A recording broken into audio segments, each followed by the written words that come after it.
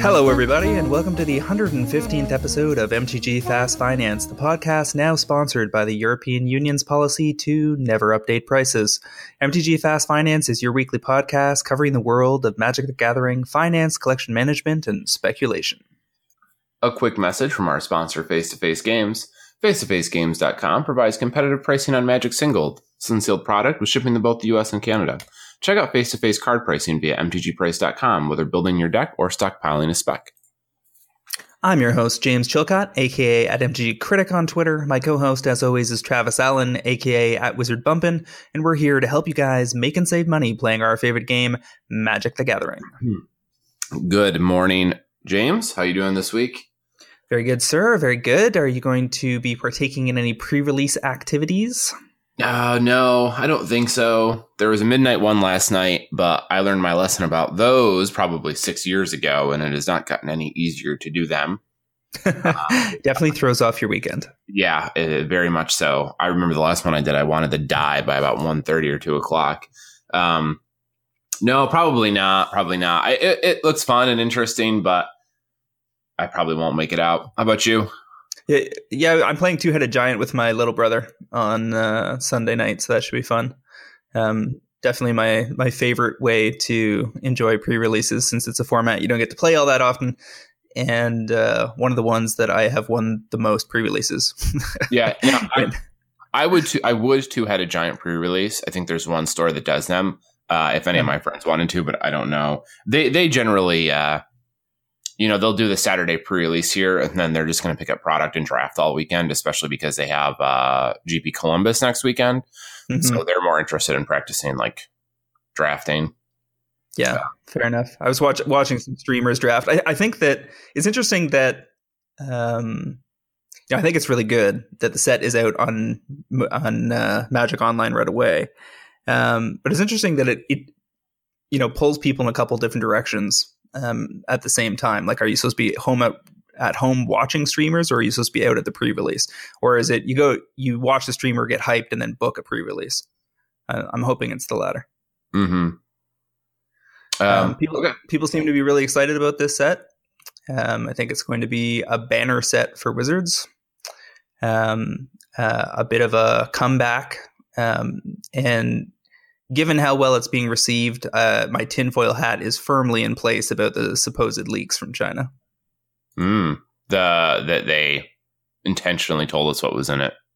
Looking back, if it wasn't intentional, it should have been, because it instantly flipped the script from "you're fucking up the 25th anniversary, what are you doing with M25?" to "oh my god, nostalgia, Dominaria's the best." I mean, they couldn't have written a marketing narrative any better. It does seem to have gone very, very well for them. I will give you that. And the thing is, like, this set doesn't even seem to have, like, much to offer modern and legacy and eternal formats, which is a trend that, we predicted and I expect to see continue. This set is all about reinforcing a good standard, hopefully.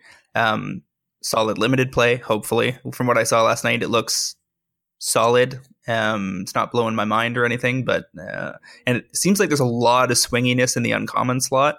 I saw some sealed pools that looked really bad and some sealed pools that looked utterly busted. So we'll see how that plays out over time.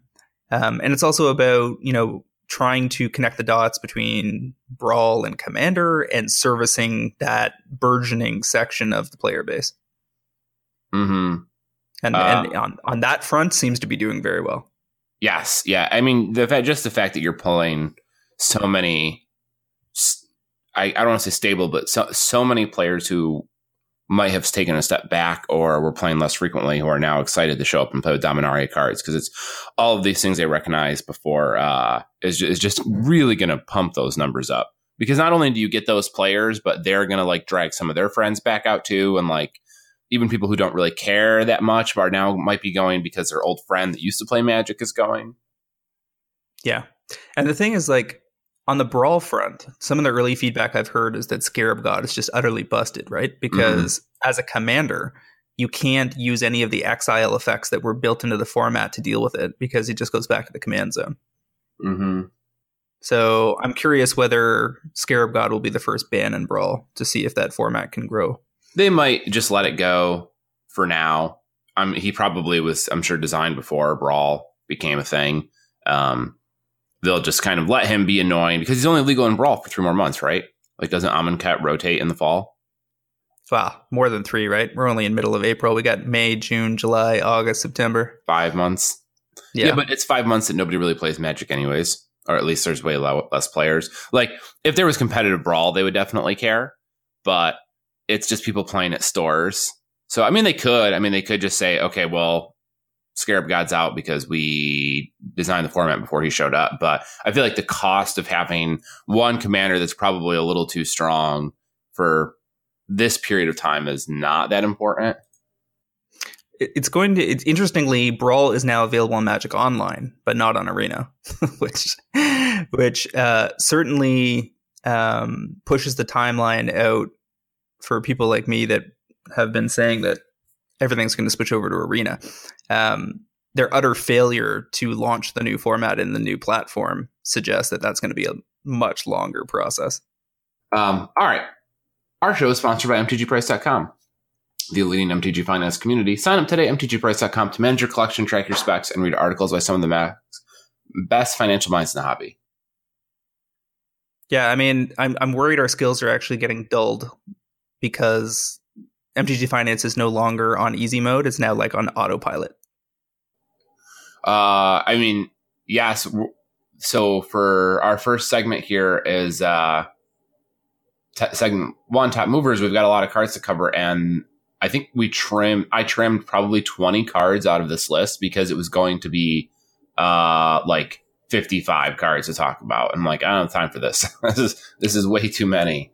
There are a ton of factors in play right now. Persistent attacks on the reserve list, a resurgence in interest in general in the hobby because Dominaria looks good, and the impact of that set on both Brawl and Commander. A modern format that, while not ultra interactive, is in as healthy a place as it looks like it possibly could be, with all sorts of card movement, given what was not reprinted in Iconic Masters and M25, and will not be reprinted for another 4 to 6 months minimum, if not longer. The masterpieces, including Expeditions, the Kaladesh Inventions, and even the Invocations from the Amonkhet block, all popping off over the last 6 weeks. Tons of things are contributing to, the healthiest MTG finance market we've seen in ages. Mm-hmm. Yeah, it's unreal how much is going on. You can basically write about anything, and there's such a good chance that it will pop that you'll look like a genius. Yeah, I even missed one of the other ones, Pauper, which Brainstorm Brewery recently called the biggest thing to happen to MTG finance in years. I'm not sure I agree with that statement. I think that's wildly incorrect unless you're somebody like Doug who's holding a ton of bulk, in which case I fully agree. Because being able to go through and pick out like 100 copies of something that went from $1 to $4 is that's a good place to be. As long as you got the time and wherewithal to take care of it. But there's no denying it's a thing. I've been selling Pauper foils on eBay, random crap that was sitting around left over from the Super Collection or from my own collection or just from other smaller collections I bought. I keep all my foils in the same place and they're all pre-sleeved. And I've been able to go through and pick foils like 5 times in the last 3 months and come up with like anywhere from $30 to $150 worth of freshly popped foils. I mean, that's crazy. Yeah, Pauper has certainly been churning all of that stuff, right? And I agree that for people like you and I and Jason and Corbin over on Brainstorm, I don't see how they could really be Corbin, maybe because I know he runs a case out of a shop or two, but I don't see how it would matter that much to Jason. I don't think Jason's working in a way that it would make his life better. But Doug, absolutely. So the people making a lot of money on Pauper aren't guys like you and I. It's guys like Doug or stores who just have these deep inventory and who benefit from selling play sets of $2 and $3 cards over and over and over again. Exactly. I mean, I think that the one thing that is better is, as you said, it's play sets. Pauper tends to be a format full of 4-ofs because the card pool is not that deep. So to put together a synergistic deck, you often need, especially with a lot of like some of the more interesting and high power impact that you get from rares and mythics and uncommons. It means that you often have to have a fairly consistent and predictable draw. So you are, as opposed to something like Brawl, where you might be trying to sell, $1 cards into a single copy format. At least here you're selling 4s. Mm-hmm. Mm-hmm. Still not something I want to be dealing with given everything else that's going on, but, not going to shoot a gift spec in the mouth, I guess. No, it's this is partly why it's totally fine as a venue for making money. It's just, I feel like we haven't focused on it as much as maybe other people would have liked us to, or they feel annoyed, but it's just because it's more inaccessible as a market for us than like Masterpieces. Masterpieces are just like designed for people like you and I to be able to profit on, whereas Pauper is much harder to make it worth our time. Yeah, I mean, I agree that there's significant movement in that segment, but there's no way it even gets into the argument about whether it's reserve list or Masterpieces that were the best spec of the last year. Yeah, you'd have to own a store in order for Pauper to outpace the dollar per time that you could make on Masterpieces or some of these other higher value cards. All right. Where are we? We haven't even talked about our show. Our agenda this week. We have 4 segments. Segment 1 are top movers, cards that have moved the most in price this past week. Not all of them this week because there are too many of the damn things. Segment 2 are cards to watch, cards James and I think may rise in price in the future. Segment 3 are metagame week in review. This week it's Grand Prix Hartford. It was a modern GP last weekend. And segment 4, topic of the week, we're going to talk about the Moto redemption having been reduced to only 15 weeks and what that means for your Magic cards. All right, so segment 1, our top movers. Let's start off the week. I'm going to talk very briefly. We have another chunk of Masterpieces that moved. This week, they're all invocations from Amonkhet. We saw Omniscience, Worship, Daze, Chain Lightning, and Containment Priest all jump. Omniscience doubled from 80 to 160, and Containment Priest from 40 to 120 at the high end for 230% gain.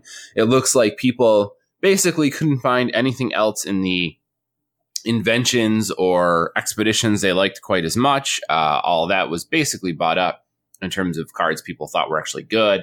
And I think this is people going, well, I think that the invocations may be the worst, the least interesting, the least visually appealing, and the most niche cards, but I'm going to try anyways because the prices are still kind of cheap and I think I can get there. So we'll see. At this point, I find it unlikely they will retrace back to their original prices. So even though these are kind of being brute forced, they're still probably going to be profitable. Well, there's a couple of interesting factors there, right? We know that Amonkhet block was taken out of off the printing presses earlier than it would normally be. That's been reported. So if that's true, that means there's less of this product than there might have otherwise have been. People aren't going to be running out to buy these boxes, searching for invocations, I don't think anytime soon, because there are bigger priorities with the inventions in Kaladesh and Battle for Zendikar. With the expeditions, if you're going to buy a box looking for a lottery ticket, this will be your third choice. So there's that. There's also the fact that like people are deeply divided on whether these things are ugly or amazing. Most people I talk to seem to agree on ugly, but I've heard plenty of people say the opposite. There's also the fact that there are great cards in the set that feature fantastic art. Like, for instance, if I had to pick one of those 5 to definitely not retrace, it's Daze. The Daze in person, I saw one the other day. Stunning art. Like, that playmat is gorgeous and has made me wish many times that the frames on the invocations had been full art with a subtle border. and really had let the art on these things shine. Yeah, that was such a mistake. The border idea is cool, but the art on these has just been so impressive across the board. And then to just lose it in these such constrictive and distracting frames is unfortunate. I would like to see them like revisit this artwork or make use of it later on. You know, maybe they'll do like a box set or something like that with its masterpieces revisited or something like that, and use the same artwork but keep new frames. That would be cool. Yeah, I threw together some mock-ups when this was all coming. When I first saw this frame, first of all, I thought it was a joke, and promptly put together some mock-ups to attempt to correct it. Proxy Guy's done that. Other people have taken a stab at it. And though I had issues with everybody's, including mine, they were all just better. Made better use of the art, created a subtler effect. And the fact that like every time I go to buy these out of a case, if there's even the slightest shadow on the case, I have to ask for them to like move things out of the way or for people to stand somewhere else so that I can read what's in front of me. That's just the worst retail experience ever. Yeah, as somebody who knows Magic cards very well and can stop and stand at a case and tell you what basically every card in it does, which is something we can all do, by the way, I cannot see these at all. I'm like, I just see the indications and they just disappear in a mess of ink in the case. And I'm like, okay, I there are cards here. I don't know which ones they are. I will have to walk over and look closely if I need to know. Exactly. So I've picked up some invocations here and there, not for personal use. Although I like the Dark Ritual and a few of the others. The art by Titus Lunter on Wrath of God is absolutely incredible, but presents much better in a larger format. And there's a few others that have caught my eye, Days included. But mostly it's because there's going to be an opportunity to flip these things for sure. Yeah, I do think that that's correct, that people will make money on these because already are and will continue to. Right. And it's like, you know, they're a little messy, right? But honestly, like if I needed, I would play most of them in my commander decks just because they're different. It doesn't mean I actually think they're better than some of the other versions, but they're, I don't know, distinct, and like that's kind of good enough, even if I think they might be a little ugly. It's almost like high fashion, right? Like you know that it's kind of ugly, but that's okay because it's sort of supposed to be. So, yeah. So these are avant-garde Magic cards now. Sort of, yeah. I don't think that's a completely unfair way to describe it. Fair. All right. So moving into our normal Magic cards. First card of the week is Welding Jar out of Mirrodin. Foils 450 to 950. This has been in Affinity for a long time, in and out of Affinity since Mirrodin. It hasn't been that popular lately, I didn't think. Maybe with the Rise of Jund, it's gotten better. This could also be part of the Pauper Affinity, maybe. Is Welding Jar in the Matt Nass deck that just won the GP? I don't know. He was playing KCI, right? Yeah, KCI. It might have been. That might be what it was. I forgot that Matt was playing that. Let me see. No, it's not. So it's not from that. We do see it in Lantern Control and Affinity, though, and we haven't seen it reprinted in a while now. When was the last printing? For Welding Jar? Wasn't that in one of the Modern Masters? It was... No, it's only been in Mirrodin. That explains it right there. You're talking about a, 12-year-old foil now? Mirrodin was a long time ago. Was that 15 years? What year did Mirrodin come out? I think it's 2004. Yeah, it sounds about right, yeah. In that ballpark. That's 14-year-old common foil. So, yeah, that's basically as rare as a mythic at this point. It is quite old. Yeah, so there you go. Probably Affinity. What else you got? So, foils of Splinter Twin from Rise of the Eldrazi moving from 20 to 40. Okay. I got nothing. Who's buying Splinter Twin? Is this people assuming it's getting unbanned? I'm in the same boat. I am not sure why you'd be excited to be playing Splinter Twin today. Got me. Legacy. There's a Legacy deck apparently that 5-0'd that does not seem to be running the card. That's strange. I mean, let me see if one of the other versions. I guess it could just be people who think it might get there, might get unbanned, but like buying it out. I mean, it was an MM15. If it didn't have a reprint, fine. I don't know. There's so many better targets right now, including the next one, which was one of my picks of the week and has now popped.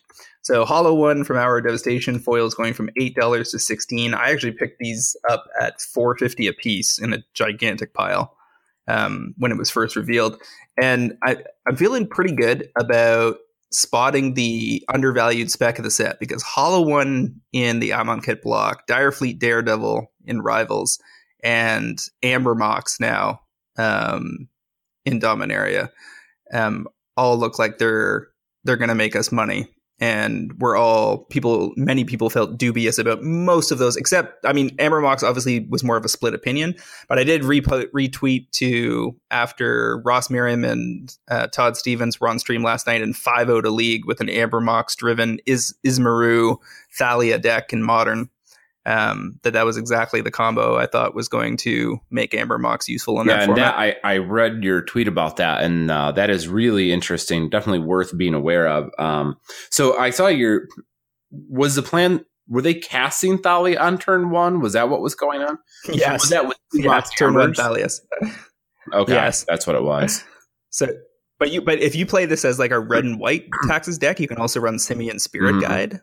And have between 4 Mox Ambers and 4 Simian Spirit Guides, you have a relatively reliable turn 1 Thalia if it's in hand. Yeah, which seems extremely obnoxious, because then your opponents are going to be a turn behind, right? They cannot play their 1 mana removal spell on turn 1 if you put Thalia into play on turn 1, which then means that they just can't kill it turn 1, and then turn 2 if you land the other Thalia or some other Thorn, whatchamacallit, Sphere type effect, you're going to lock people out real quick.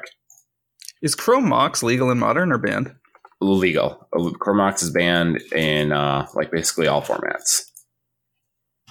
You asked me this last week too, didn't you? I swear you were surprised by Chrome Mox's ban status just last week. Yeah, it's banned. So right. So, but in Legacy, you can still use it. Where Death and Taxes is even stronger. But you can have, basically their turn 1 was something that makes white, Ismaru, Mox Amber, tap, Mox Amber, destroy the first Mox Amber, or it goes to the graveyard, tap that one, Thalia. So you've got 4 power on the board, and their first spell costs 1 more. Mm-hmm. So you basically time walk them and put 4 power on the board on turn 1.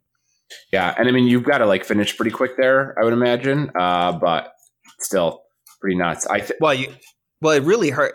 The unfair decks have trouble accelerating out of that, right? Storm can't go off in that scenario. It's going to take forever for them to build up enough resources to get there. Yeah, Storm is screwed, basically, unless they have exactly the right draw and your hand slows down. And decks like KCI, anything that's looping stuff, can't, because all of the non-creature components cost too much. Mm-hmm. Yeah, so I mean, it's good against the unfair decks. That's a very good way to describe it. Yeah, well, and the format seems heavily skewed in that direction, right? It messes with Tron because all of their little setup pieces that help them assemble Tron, all their little gadgets cost more. You're going to have them because your next play is going to be something like Thalia Heretic Cathar, right? Ideally, yeah. And then they're in big trouble. I'm also curious whether if you run the white-red version, you can go straight into Eidolon of the Great Revel and really put the hurt on. It almost seems counterproductive because they're not going to cast anything, because it's going to be if they don't cast anything while you've got 6 power on the table, the game's already foregone conclusion. That's true. So, yeah, Amber Mox. I'm actually hoping that nobody else 5-0s anything with this thing. I want it to go to the floor because I feel super confident that this will set up shop as a dominant force in at least one archetype in both Modern and Legacy. And I would love to see the foils hit a local lull before we have a chance to jump in. Because if it does well in the first major modern tournament where it's legal, then the foils are going to go to 60 to 80 and sit there forever. Mm-hmm. I'm right there with you. I'm really hoping that this doesn't go anywhere at the start, because I also would like to snag some at like $15, but I need it to not spike immediately. A mythic foil Mox that's played as a 4 of. Doesn't get any better than that spec wise, if it ever finds a floor. It could be legal in standard and could be good in standard, modern, and legacy. I very much want it to not be good in standard, and take and look like it's on the fringes in modern for a while. Yep, right there with you. Anyway, okay, that was Hollow One. Is that what we were talking about? Yeah, Hollow One has popped. I don't think you actually need to be in a rush to sell this card. This deck is not going anywhere. I don't think it's under any ban pressure for a while. It could be under ban pressure at some point, but I think it's got some more time before it gets there.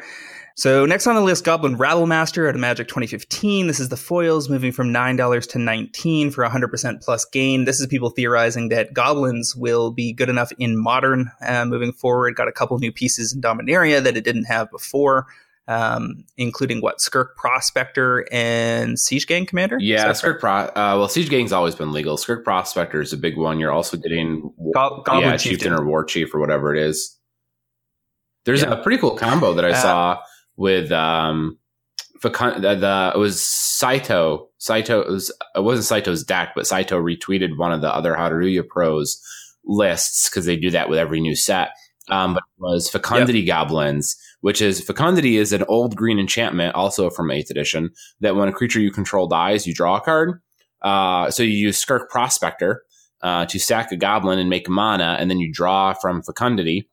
So you can just sort of chain, really cheap goblins like that to just draw a bunch of cards and make a bunch of mana. And then eventually you can cast, the Goblin Storm card, Empty the Warrens, for 4 mana, and then make like 8 or 10 goblins and sack all those to make a bunch of mana. And then you finish off with like probably the 1 mana one that gives your whole team haste. So you basically just play your entire deck. It's kind of a nifty concept that's very capable of being down at the same time. Like, you don't have to combo off, but if you manage to put it together, then you just get to basically goblin combo.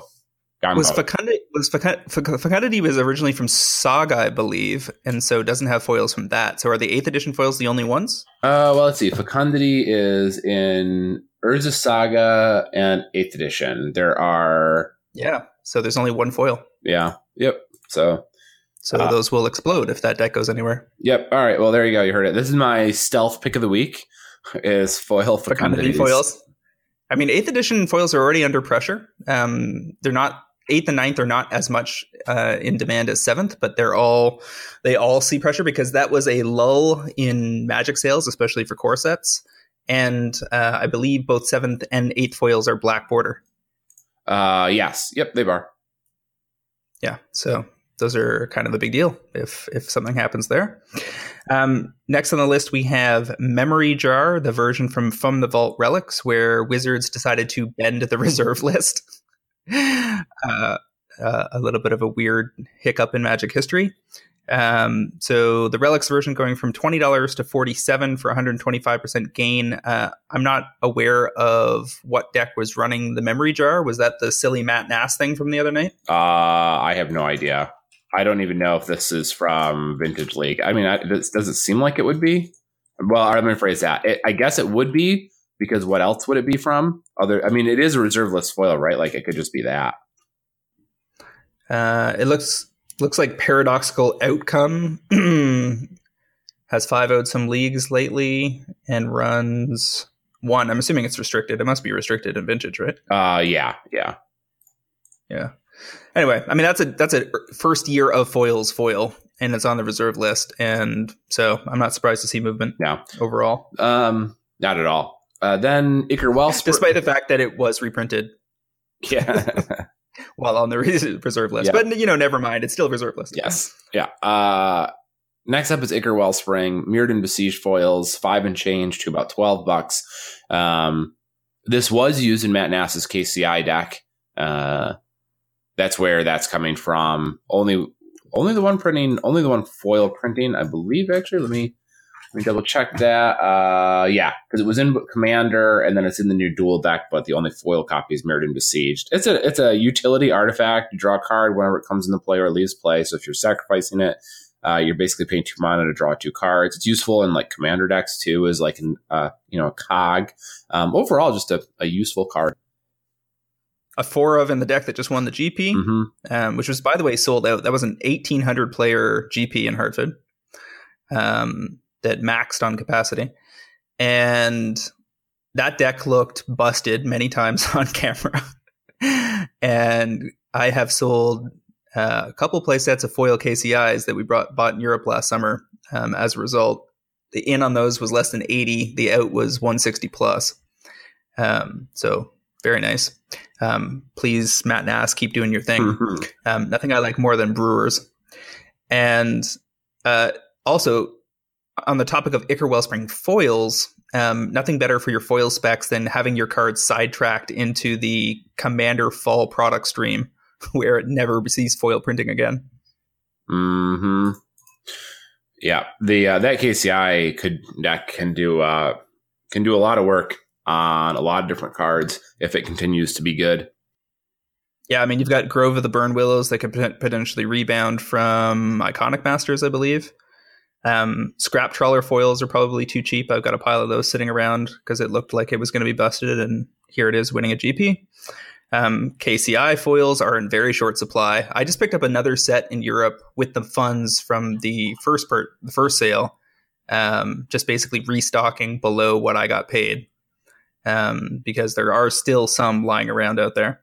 Mox Opal is going to be under a lot of pressure if it doesn't see a reprint this year, and that could easily be $100 plus card in Modern.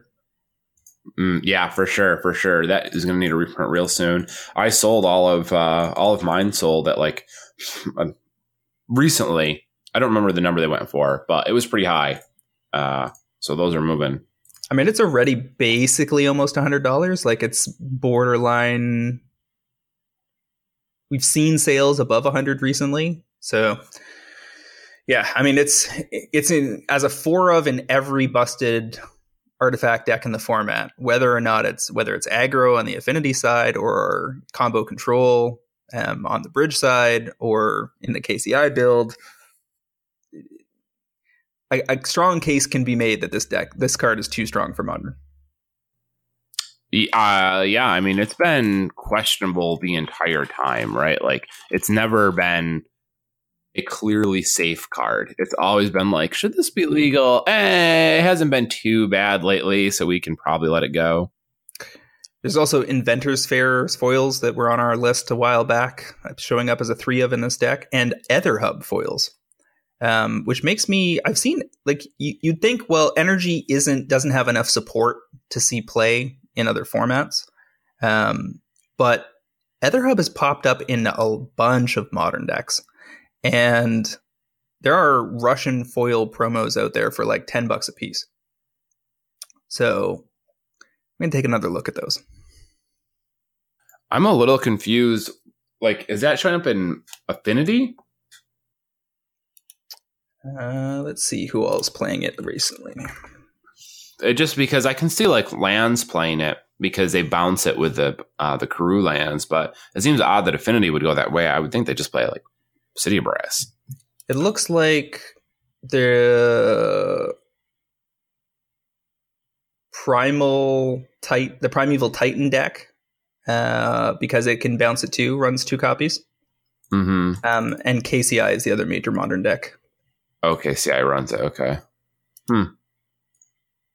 Yeah, the KCI deck is running 2 copies as well. So, I mean, I think I'm definitely going to bite on some of the Russian foils, because if these decks find a use for it, others will in the future. And telling you, Russian foil promos are are extremely rare cards. There's always 5 or 6 vendors selling them on eBay. Many people in the US miss it if they set their filters to be US only because they want to get super fast shipping or don't trust overseas vendors. And you are missing out on deals if you are filtering out Russian vendors. I have never had a package not arrive. They're always reasonably prompt. I get it within 2 to 3 weeks, which is fine for international shipping. And most of these things you're not in a rush to flip anyway. and they have really good inventory at very reasonable prices. And if you combine shipping with these guys, then it really starts to get attractive. Mm-hmm. Yeah, I don't know. If you're buying on eBay, you should have no fear because eBay has the buyers back 110%. Exactly. So you're selling on eBay is a whole other story, but buying on eBay, you should just buy without fear because you will not lose your money. Speaking of which, I dodged another bullet. Had another, it's like the fourth claim of the year, somebody saying they didn't get their card and then they misplaced it. Oh. And it was another masterpiece. So I was so certain, as I have been in each of the other circumstances, that they were trying to scam me, but I think they were all just mistaken innocently. Really? So like he left the complaint sitting for like 9 days and then popped up and said, "Oh, I got it." Wow. I mean, so still batting 1,000. A lot of people are just sort of dumb and clueless, so I suppose he could have been too. It's not unreasonable to think people would just be like that. Well, every time I escape one of these, it just reinforces the plain white envelope model. You know, suck up the damage from the occasional problem, and you're going to save tons on shipping. That's definitely only appropriate for people who live in Canada, where shipping anything above a plain white envelope is $20. If you live in America, don't do that. Pay the $250 and ship it with tracking if you're sending a $150 card. I don't know. I think your math would still work out better. I mean, obviously, it's much better for me than it is, and more necessary than it is for you. But I'm curious whether, if you did a 3-month stint, whether you'd have a single problem. You might not, and I'm not even going to tell you that the math wouldn't work out. It's more that for most people listening, I think the hammer of having a card like that disappear, especially if it's kind of early, the variance is going to hurt too much, basically, unless you are doing enough that that the math has enough time to work out. Does that make sense? Like I guess what I would argue is that the percentage chance that you're going to have a problem is not higher because you're doing less volume. I understand that psychologically the impact is greater if it happens early on, but there's no reason to believe that it will. Especially if you start operating on relatively low value specs. You send out a $20 card, here and there. The odds that somebody's going to say it wasn't received, especially because you're in the US, like from Canada, because my shipping takes a few days longer. I'm hanging out there against my delivery limit a little harder, so it's a little trickier. But US mail's what, 2-3 days max? Even like basic. East to West Coast is probably about 4 if they don't screw up. I sent it to Colorado from New York, which is really not that far, and it took like 9 days. So there are glitches for sure. So next on the list, we've got Tashar, Ancestor's Apostle. Certainly one of the Dominaria cards that's caught my eye. This is the legendary Bird Cleric, 2/2 for 3 and a white. Flying, whenever you cast a historic spell, and remember that's anything that's artifact, legendary, or a saga. Good luck explaining that to people down the road. Mm-hmm. Whenever you cast a historic spell, return target creature card with converted mana cost 3 or less from your graveyard to the battlefield. That's basically like a scrap trawler, right? Similar. There are other cards that have that type of effect as well. The repeated reanimation. It's interesting because I think that there's 3 types of cards that can trigger it, but you can only get back creatures. Yeah, it's kind of a mess. Historic is kind of a mess. But yeah, I'm baffled by the fact that they think that their big win here was that they put a little tiny dividing line between flavor text and regular text, which has got to be like 17th on the list of things that people need explanation on at their first night of Magic. I'm guessing the historic conversation will take significantly more time. Yeah, that is, especially since legendary spells are different than legendary creatures. Yeah, it's kind of a total mess. Very odd that they would have chosen to go this direction. Just because it's like it's going to be hard to keep track of that crap. But this card is interesting because. A scrap trawler, whatever it is you're looping, whatever goes to the graveyard can only get something back that costs less. But this is just 3 or less, which sets up whatever combo nonsense you're trying to pull off much better in terms of you not having to have a specific order of events, right? So I'm curious what will happen with this card. The move on this was in the non-foils just from like $2 to $4. That's just people liking the card. That means nothing. But I would definitely have my eye on this for something like Commander long-term for foils. Yes, yeah, and this could pop up in other places too. I wouldn't be surprised to see this make a go of it in Standard, because you could set up maybe infinite combos, and even if not infinite combos, very good value engines that just keep recurring. So the card certainly has a chance. If you do see it pop up in Standard, it's probably not this that necessarily spikes in price, but something else that combos with it. If there's like a key mythic that's a 4-of type of thing, that's a possibility there. And we know that decks of this nature, these sort of recursive value decks, have done very well in Standard in the past, both on the tournament scene and price-wise. It's a deck archetype that's come into Standard, so certainly within the realm of possibility. In Modern, it's pretty fragile, and it's a 4-drop, but if you're like Noble Hierarchying into it on turn 3 and then casting Mox Amber to bring something back... Yeah. I don't know. It feels like there's potential there. I mean, somebody, at very least, it's going to show up in a Saffron Brew. Yes, almost definitely. All right, so next on the list, we got Stone Rains. We've seen multiple versions of these foils moving recently. This is the 8th edition foils moving from $1 to $3. This is because Ponza has been moving. We also see the 7th edition versions move from 6 to, in theory, 60 plus this week. For a 900% gain. I actually have one of those sitting around from the Super Collection, so I guess it's time to post that. Next on the list, we have Dream Halls from Stronghold. This is a reserve list card that people have mentioned many times as something that might pop off, and here we have it going from 10 to almost 30 for 180% gain. Even if it holds half of that, people have made some decent money. I would love Dream Halls to stick, just because I bought a pile of them in like 2011. Because it was being played in the Omniscience deck at the time. It never went anywhere, and I was bummed about it, and I never sold them because I was angry. And also because it's reserve list, and I know I didn't need to. And hey, now they're $30, so maybe I'll get lucky. The credit offer from Buy List right now is like 22, so you've already got a solid out if you want it. Woo! We got there. I earned it. Next on the list, we have Sheffet Dunes from Hour of Devastation. Foils moving from $1.50 to $5. Was that because the Modern deck ran Sheffet Dunes recently? It could be. I seem to remember seeing it pop up somewhere weird. Yeah, this is the white land that if you pay for a sack of desert creatures you control, get 1/1. Yeah, apparently it is being run in Eldrazi and Taxes decks in Modern. Okay.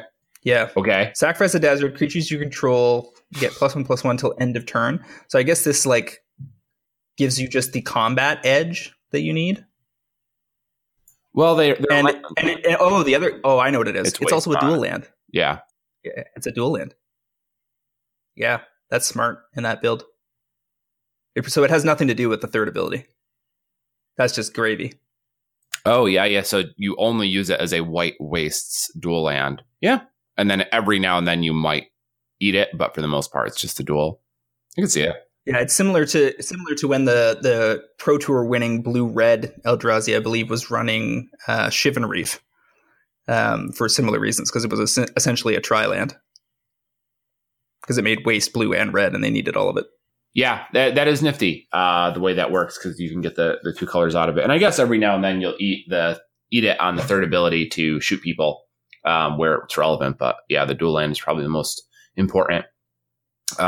After that, River Kelpie from Shadowmoor, foils 5 to 20. We've seen this one pop up a couple times in the past. It's the blue-green beast, or I'm sorry, only blue. This one is the only blue one.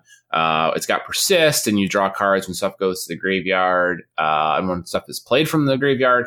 I don't think that there is a particular motivating factor here this week. It's just it's only been printed in Shadowmoor, and it can draw you a lot of cards in Commander. So I would expect it. No. Apparently, it's part of a 5/0 dredge deck with Bridge from Below in Legacy as a 4/of. Oh, okay. Because it's got whenever a spell is played from a graveyard, draw a card, and when. Well, okay. So wait, how did they get this into play? Yes. It interacts well with Bridge from Below. They dread return it into play. Yeah. Wow, this deck's crazy. That's a lot of work, but I guess you can probably let you draw your entire deck once this is in play. Wow, that's tech. I'd be surprised if that's better than other dredge versions, but maybe. Whew. I have no idea. I'm not enough of a dredge expert, but this has sick interactions with Bridge from Below, right? Because when Bridge comes out of the graveyard, it triggers, and then when any other permanent goes to the graveyard, it triggers. Yes. Well, Bridge doesn't come out of the graveyard. Doesn't? But no, Bridge stays in the graveyard. So what gets cast out of the graveyard here that it likes? Well, Dread Return. You can flashback. Oh, Cabal Therapy. Cabal Therapy, yeah. Oh, and Dread Return and Cabal Therapy are what triggers it. Yeah. I think you can probably get interactions on the other half too. And it has Persist. So it ends up going back. Oh, you can sack it to a Dread Return and then it immediately comes back. Yeah. Gross. That's cool. So you have to cast the first Dread Return to get it in the play. But I guess if you do and then you have absolutely any other action, you just go off. I guarantee you when we go look at the foils for this on Magic Card Market in Europe, we're going to pick them up cheap. Yeah, there's probably none because it's a real weird card and the only people that would have owned it before are Commander players. So it moved from 5 to 20, 300% gain. If it's a 4 of Legacy playable that has never been reprinted and is from a set that was underprinted, it's not going to retrace from that. Nope, probably not, especially because Commander players like it anyways. So there's still latent demand there. Yeah, that's cool. All right, moving right along. Oh, hey, look, foil fecundities. 11 to 45, probably because of that goblin deck that Tamaharu Saito spoiled. Oh, wow. We are so prophetic. We predicted a thing that had already happened. I just copy-pasted the damn list, all right? I did not read it before we record. Funny. And how dare you think that I do any work or research before this podcast? Yeah. All right. Well, we talked about that card. Elvish Farmer from Fallen Empires. Fallen Empires. That is a name we do not say on this podcast very often. $1.25 to 5 and change. And let me get the Oracle text for you on this bad boy. This is a 2-mana 0/2 elf. At the beginning of your upkeep, put a spore counter on him. Remove 3 spore counters to create a 1/1 Saproling. And probably most importantly, sacrifice a Saproling to gain 2 life. So it is a very slow Saproling engine, but it does give you a sack outlet to gain 2 life, which is going to be real important for those Slimefoot decks, because not only does it give you a way to get rid of it, or a sack engine for Slimefoot's damage life loss trigger, you also get to gain a bunch of life off of it if you need that too. So what are the 2 black enchantments that instantly kill the whole board with the same kind of effect? I guess I'm not sure. There's a 4 casting cost 1 and a 5 casting cost 1. One is when you gain life, everybody takes damage. The other one's when you get damaged. Sanguine Bond and Exquisite Blood. Yeah. Exquisite. There you go. So any one of those plus Slimefoot is usually game over, right? It'll do a lot. I don't know. It won't necessarily go infinite, but you basically get the double dip on your triggers at least, so it hits pretty hard. Yeah, so I just picked up some foil River Kelpies for €8 a piece. Oh, well. Congratulations. On easy mode. All right. After that, we have Spreading Algae. This is a card that's near and dear to my heart because I really wanted to make this work in Modern a while ago. This is a 1-mana green enchantment that only enchants swamps. And then when that land becomes tapped for mana, you destroy it, and then you move Spreading Algae to another swamp. So it will eat all of your opponent's swamps, or I should say it will eat all the swamps on the board. The foils are $1 to $4, so somebody must have cast this somewhere. I have no idea who, and I have no idea where. But I remember trying to get this to work with Urborg because it makes all land swamps. So, Oh, I'm sorry. It doesn't move to another summon. It moves to your hand. So you would play Urborg, then you would cast this on your opponent's land. Whenever they tap it, it gets destroyed, and then you return Spreading Algae to your hand, so you put it back on their land. So you would just Stone Rain. It's basically one a turn Stone Rain type of thing. Did you? Apparently, it's a 4 of in a 8th place Zoo deck that went in a SCG Modern IQ. Back in 2015. Okay, so that's not it. so well, no, Zoo, this is still the same Zoo deck you see running around, so Zoo could still be running it. But I mean, if that was 2015, like, I'm sure that a deck from 2015 isn't the trigger. So, like, someone must have played this somewhere, I would think. Unless somebody dragged it out and played it on stream somewhere. Maybe, or it could have just been somebody going to pick up Fecundities and was like, you know what? I've always thought this card was cool. There aren't that many. I'm going to grab them a couple myself just to have. It's always possible. Okay, after that, we have Tectonic Instability from Invasion. I mean, I'm sure I know what this means, but I'll look just for you guys. This is a red 3-mana enchantment. That is, whenever a land comes into play, tap all lands its controller controls. So that to me sounds very much like a commander card. Whenever a land comes into play, tap all its lands its controller controls. Yeah, it's pretty obnoxious. So that just basically means that you can't play your land until after you do whatever you're planning on doing. Yeah, and also if your deck was going to be putting several lands into play over the course of a turn, it kind of screws you, because like if you're playing like a Get Rog type of deck, it's going to be a problem. I mean, I only see it in 300 decks on EDH Rec, so yeah, it doesn't feel like it's triggered. No, but it's an invasion foil, right? Like $2 and change to $11, and like there aren't going to be any copies, so I mean, it could be fine. See if I can detect any fresh play pattern for this thing. No, I would ignore this card and move on. Okay. Taunting Elf from Urza's Destiny foils $1 and change to 9. This I don't understand, because Taunting Elf has been reprinted 80 times. Who possibly needs this card? No, actually. Taunting Elf has only been in Onslaught and Urza's Destiny. Oh, well, I remember the Onslaught one, figured it had been in more. Nope, it's a pauper card. Taunting Elf shows up in pauper lists here and there. So I'm guessing that's what's driving this. You fools. All of you fools. Okay. Well, you need to get them through something. Yeah, right? Yeah. I suppose in a format that's probably lacking in removal. Well, what it's lacking in is the rare elves that give trample. Well, yeah. I mean, you probably end up with a lot of board stalls, because the common removal isn't great. And then Taunting Elf essentially just lets you Alpha Strike because they can't do anything. Yeah. Yeah, because you can't do Azuri? You don't have Azuri Renegade Leader to get through.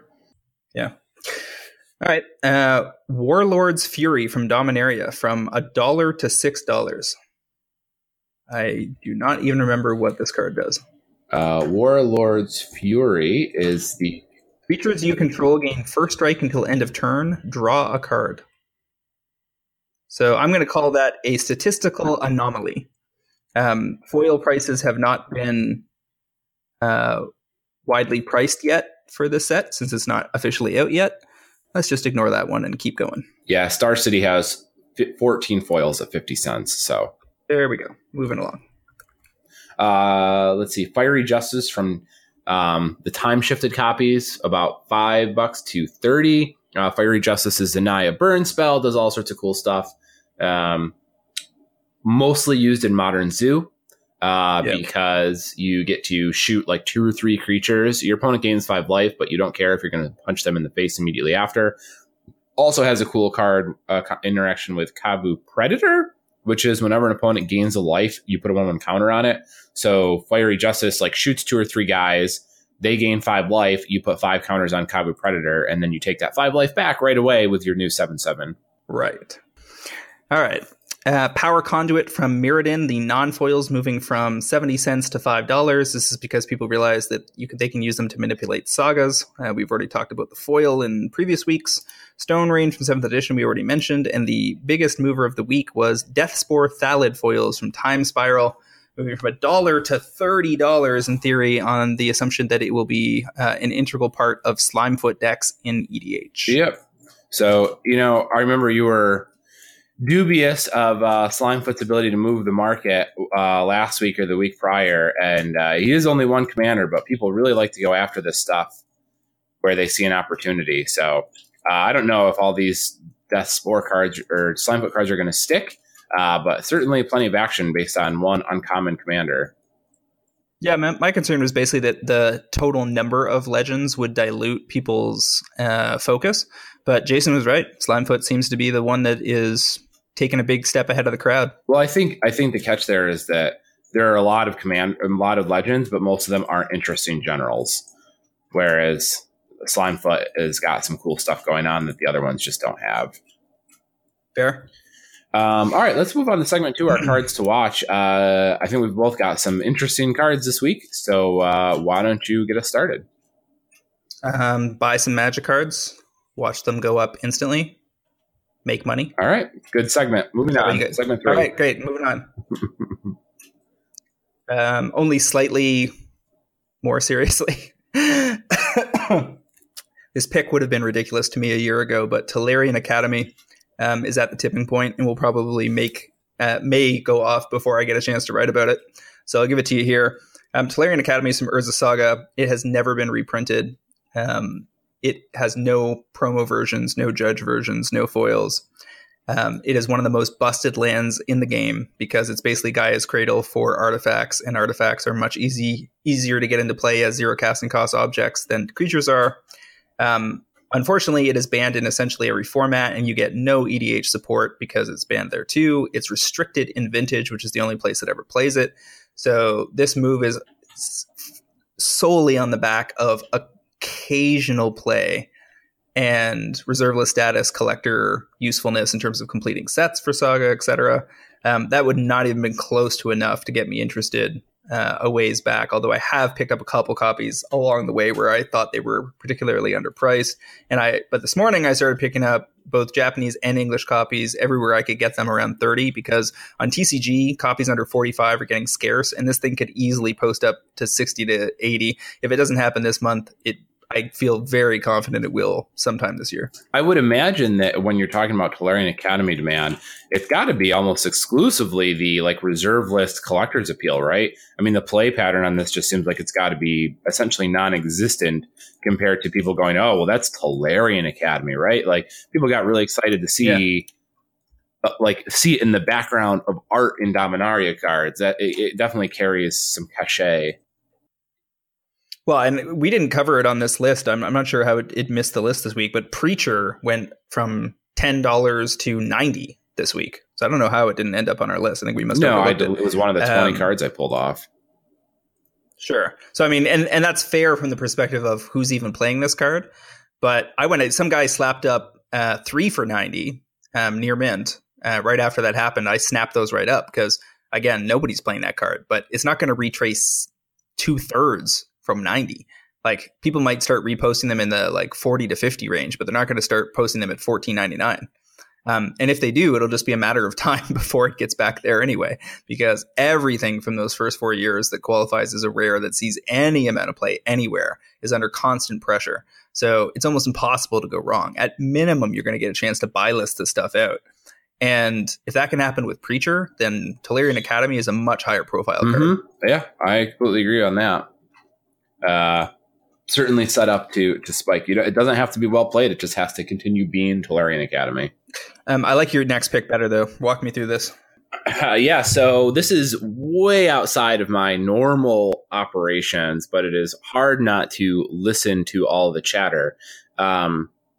Really, all of the unlimited Moxes, I think, are in really good shape right now. So in the last 2 weeks, we've seen Tabernacle go from 1,000-ish, 800 to 1,500 to 2,000, somewhere in that ballpark. Workshop has made a real strong move recently. So these are extremely powerful, the best of the best of the best reserve list cards that are legal in competitive formats and C-play. And they're making big moves, and the Moxes have not corrected yet. So now you can buy a Mox Sapphire for basically the same price that you would pay for a Workshop and for way less than a Tabernacle. Now, you could argue that Tabernacle itself sees more play because it's in Legacy lands, and Workshop sees more play because for every, Mox, for every single Mox in a deck list, there can be 4 Workshops because it's not restricted. But these are the Moxes, right? These are Magic's Legacy. That it's there's a power 9, but really it's like the power 6, right? It's like Black Lotus and the 5 Moxes. Those are the true icons of Magic.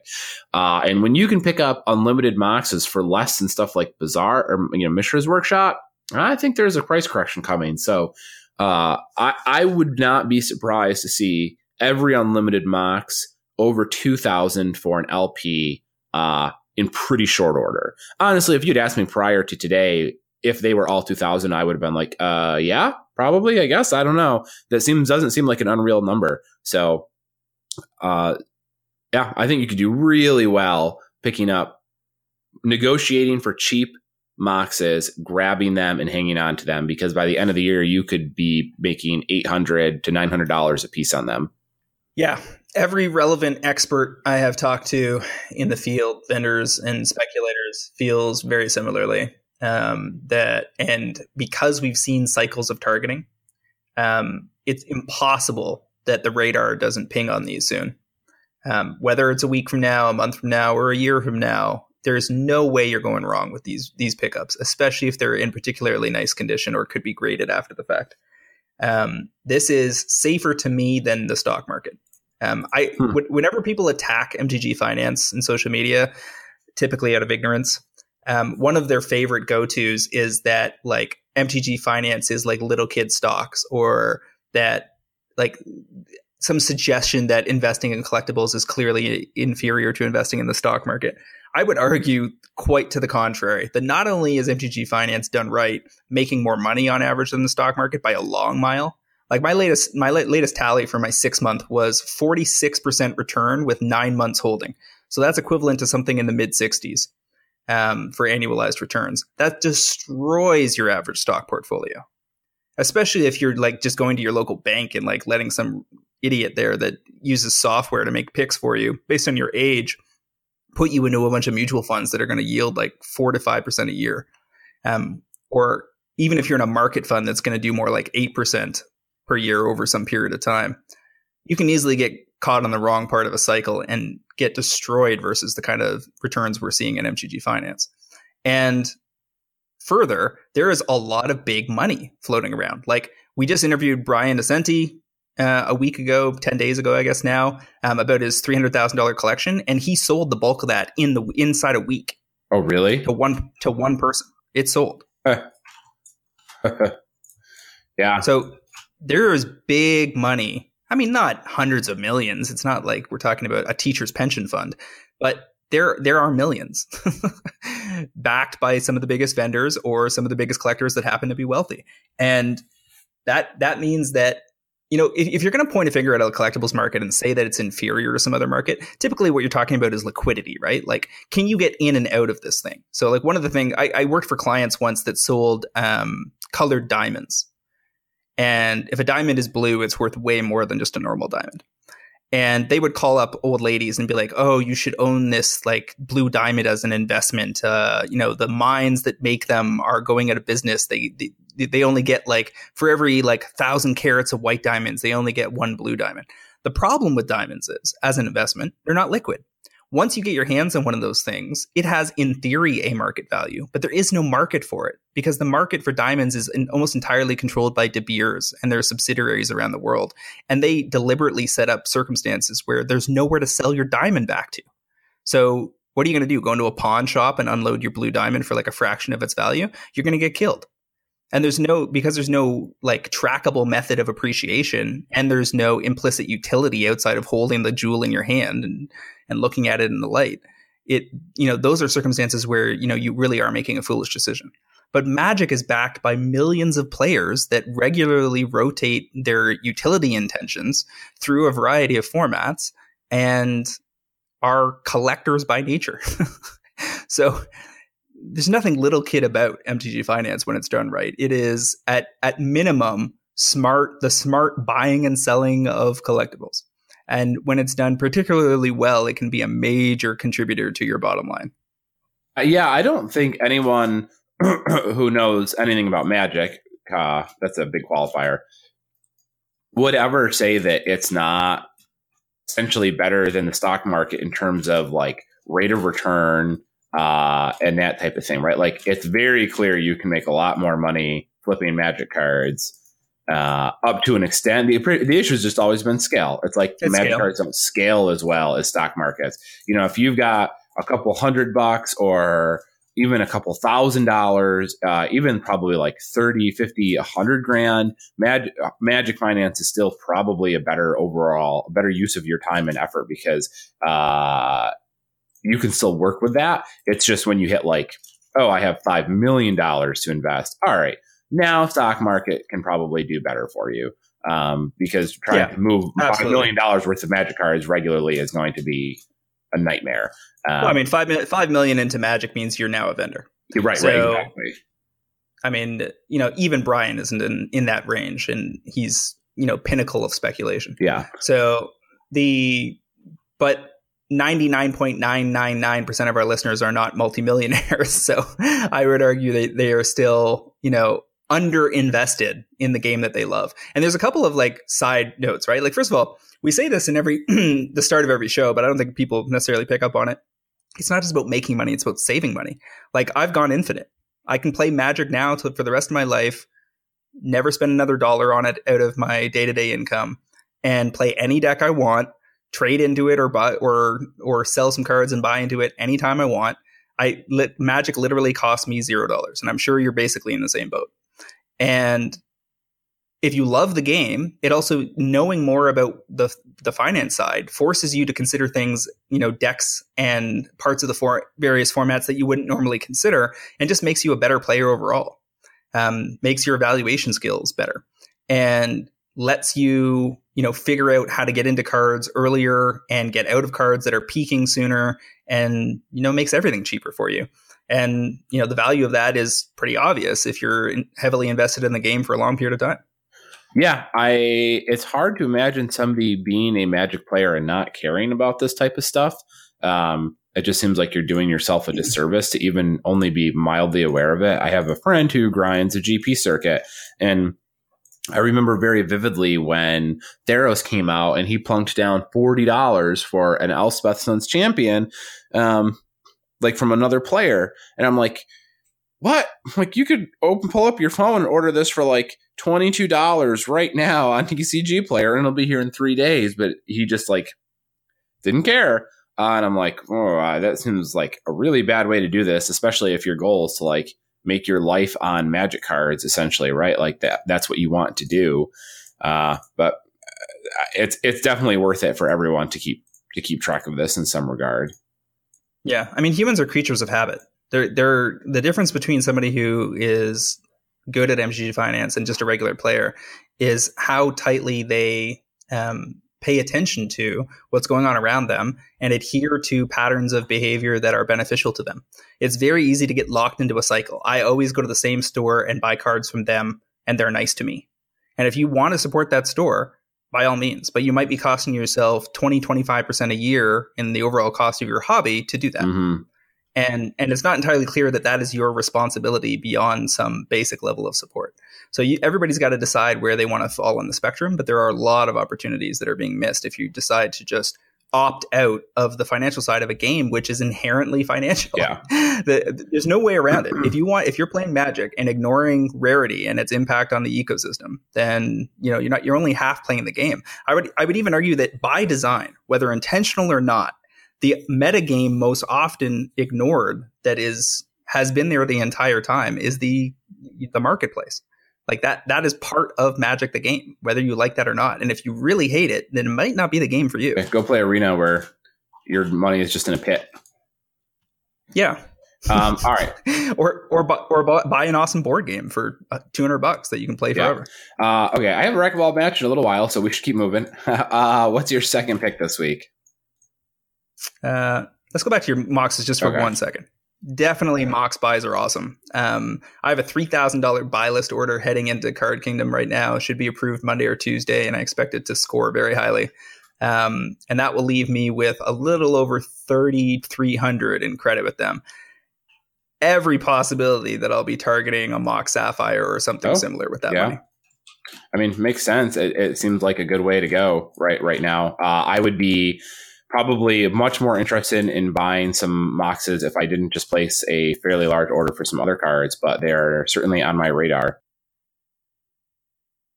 I mean, I think one of the things that's interesting is that back when trading culture was a big deal, and this is as recently as like 2014 when I traded into my Lotus in GP New Jersey, I had to sacrifice a premium on the floor to get that Lotus. So it was like if the Lotus was worth 3,000 that day, and it went up almost immediately thereafter, but let's say it was $3,000 the morning I was trading, I was expected to give 3,500 or 3,600 worth of cards to get it. And that's simply no longer the case because the whole trading paradigm has shifted. There is no premium for power anymore. You can just trade into a buy list with your smart specs and get the 30% trade-in bonus and trade in to whatever you want with upside, because everything is buy list based now. Floor trading is like going the way of the dinosaur. And inferior to buy listing to the point where you don't even really need to consider it anymore.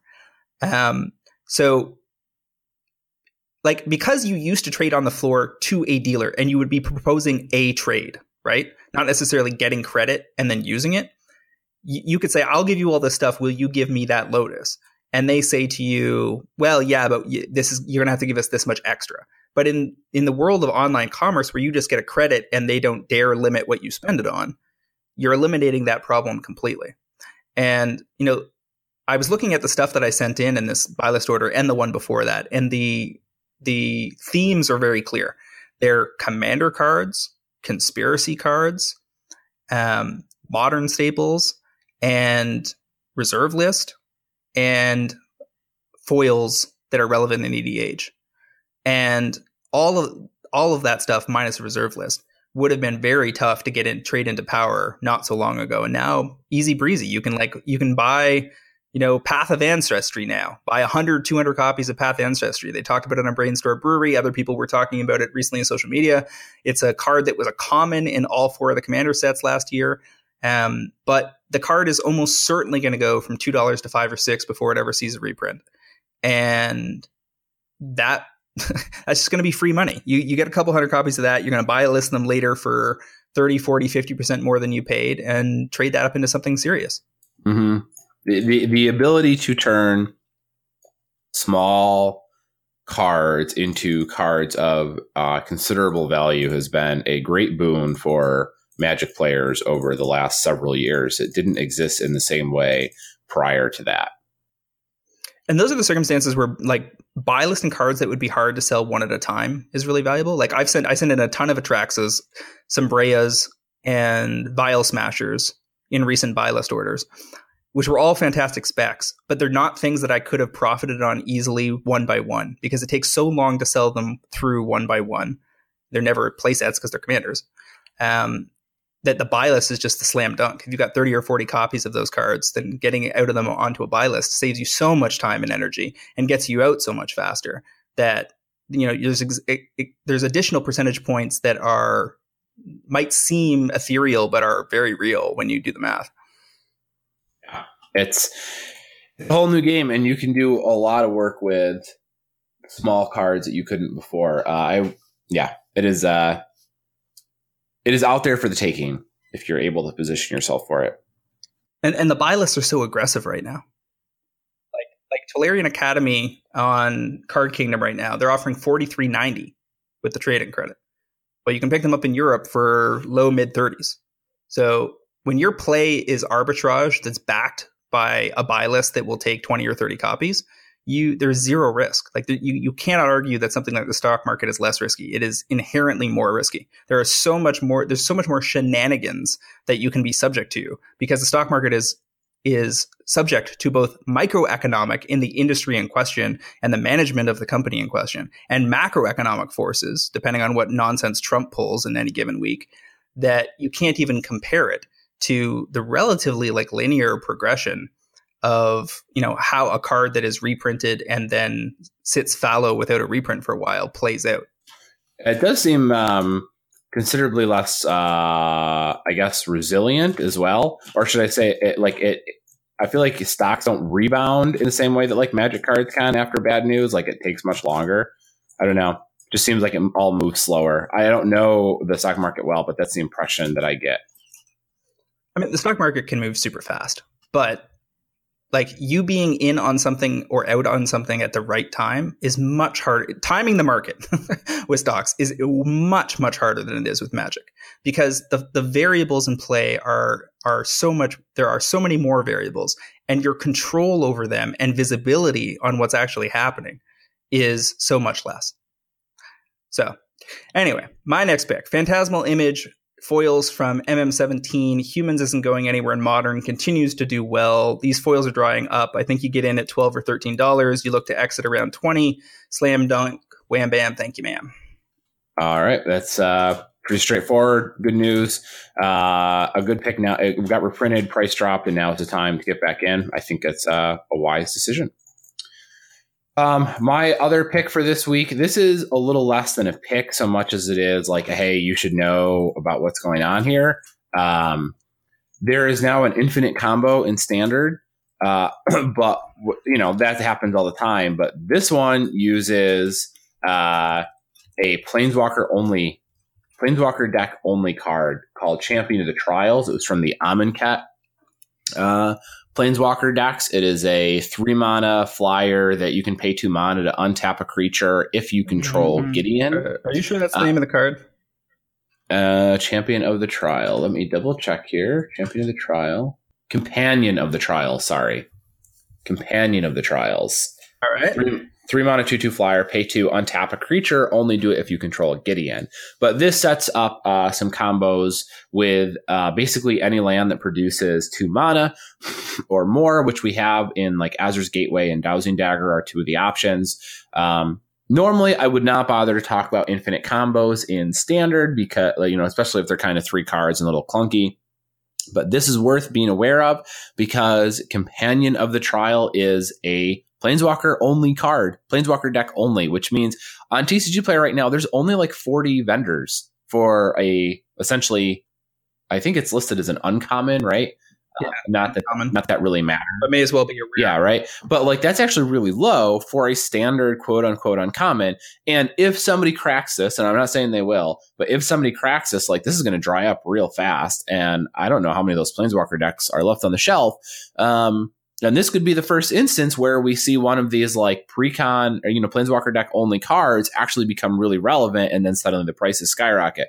Now it's late enough in the cycle that it's not going to be terrible PR for Wizards on the Planeswalker deck front because nobody's buying the Amonkhet ones anymore. So it's not like those are suddenly disappearing from the shelves, but it is the first, I think the closest we could come to having seen one of these exclusive cards suddenly spike. And it's definitely, a little more of a sensitive topic right now with the buy a box promo being an exclusive printing as well. So, you know, these are like 50 cents right now. I'm not telling you to run out and buy them, but kind of keep an eye out on if streamers or whoever like start to look into this because there could be a deck in here. And if it is, this card will move.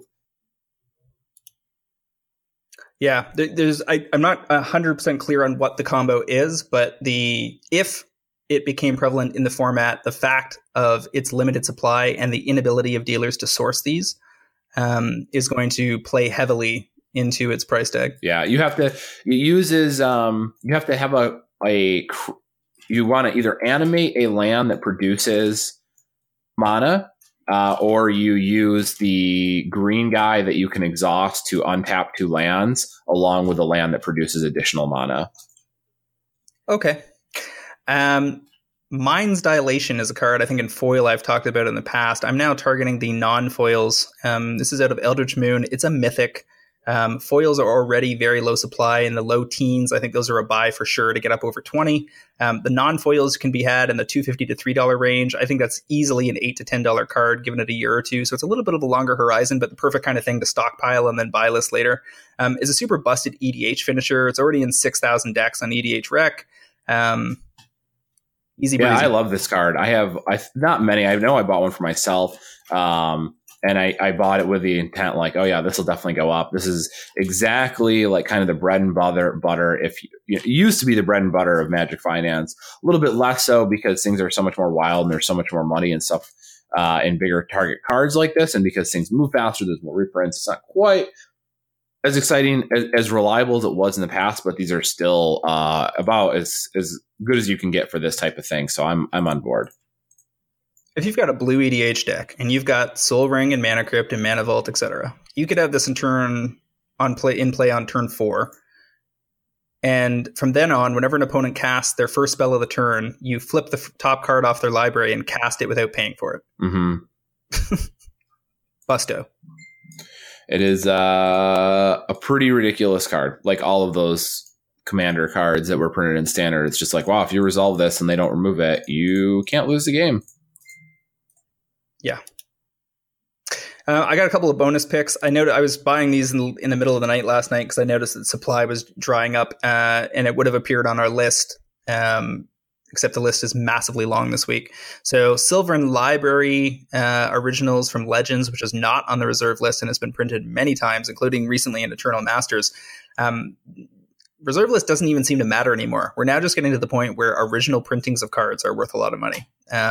And the Sylvan Libraries were targeted in the like $30 to $60 zone, and it looks like it's going to post up over 100. I was buying copies over 100 in the middle of the night, assuming that given enough time, they're going to be 150 to 200. Oh,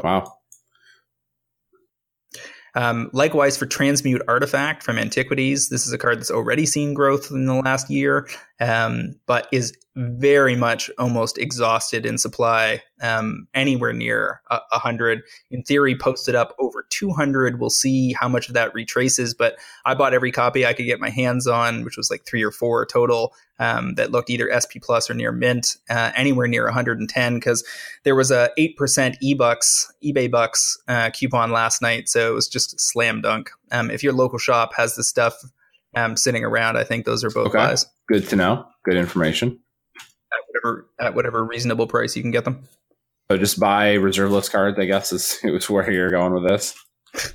Well, especially ones that are highly playable. I mean, Transmute Artifact tutors for any artifact in your deck, and Sylvan Library has proven its value in every format where it's legal. For sure. So Section 3 is GP Hartford was a modern tournament where Matt Nass took KCI right to the podium. This is the deck that loops through a bunch of artifacts to create infinite mana, and then basically kills you with, I think this one is with Pyrite Spell Bomb, if I'm not mistaken. But you can also do this with things like, not Hangerback Walker, the other one, Walking Ballista. So pretty interesting to see a fresh combo deck in the top slot. We also had Amulet Titan finishing in 2nd, Boggles in 3rd, Burn in 4th, Affinity in 5th, another Boggles deck, Elves in 7th, and Hollow One in 8th place.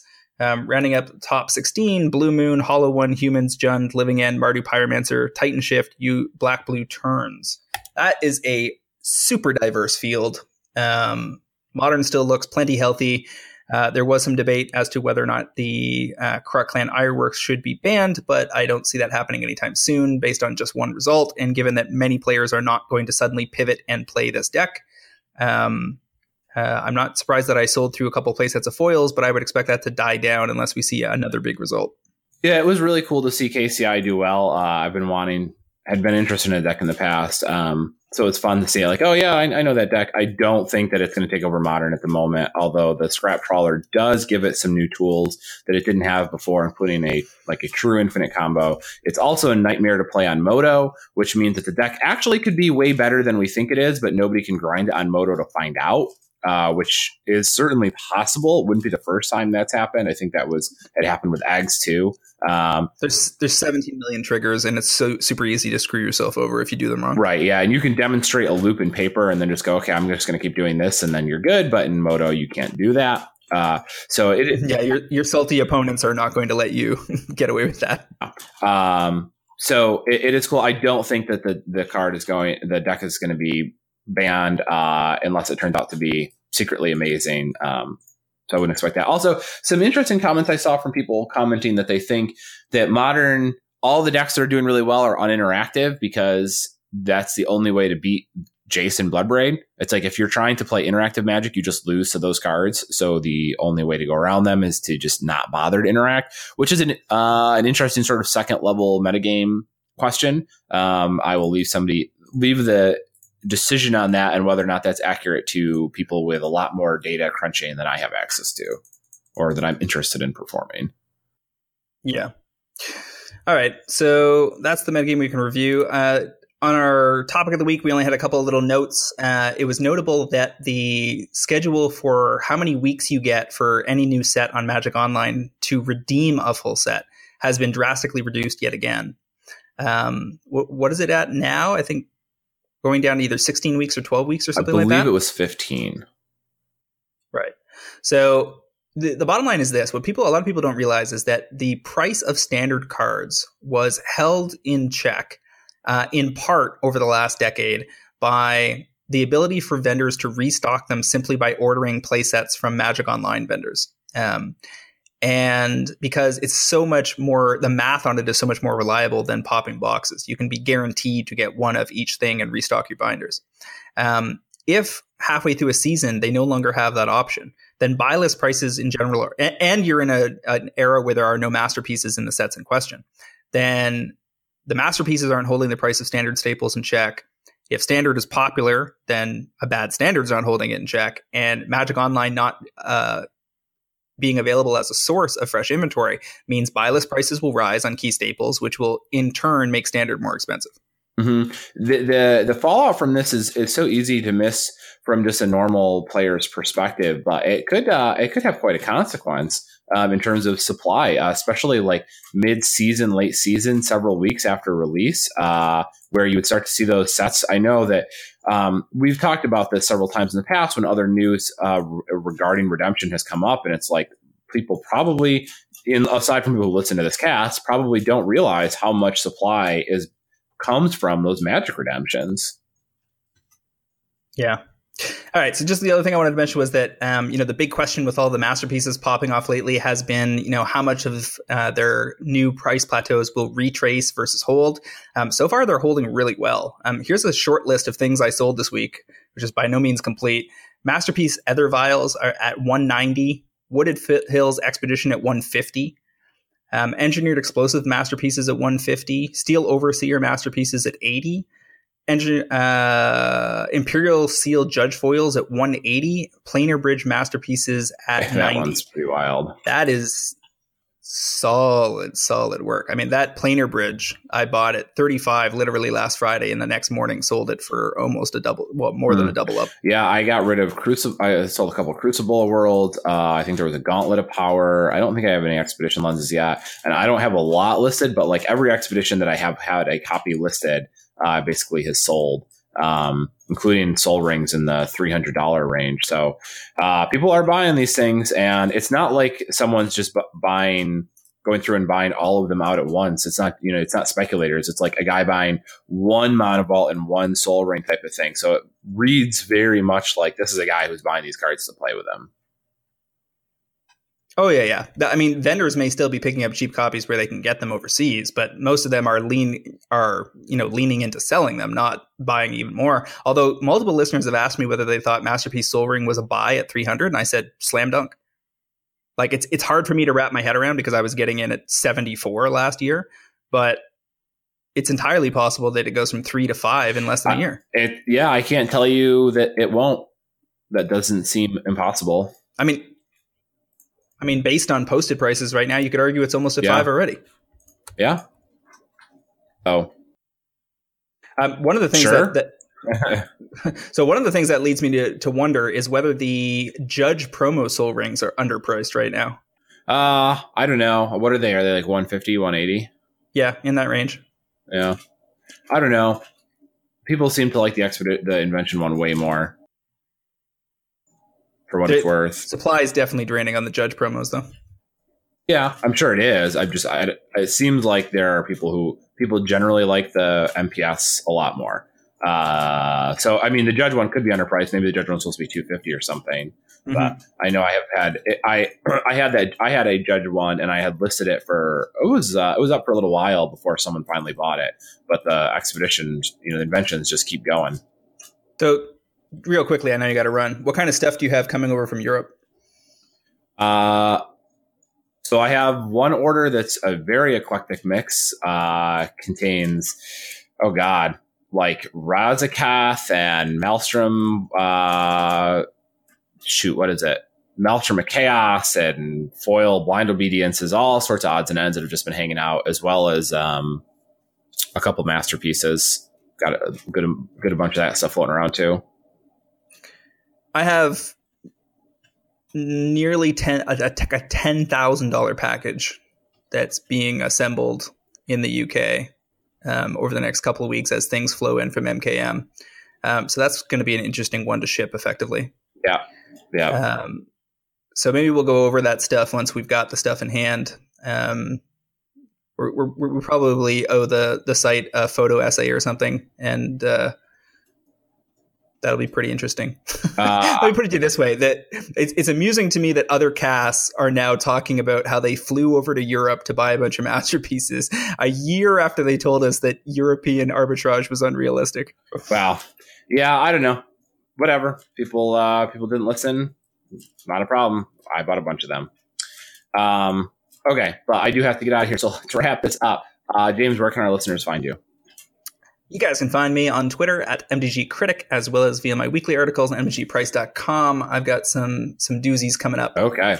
And I'm Travis Allen. I'm on Twitter at WizardBumpin, BUMPIN.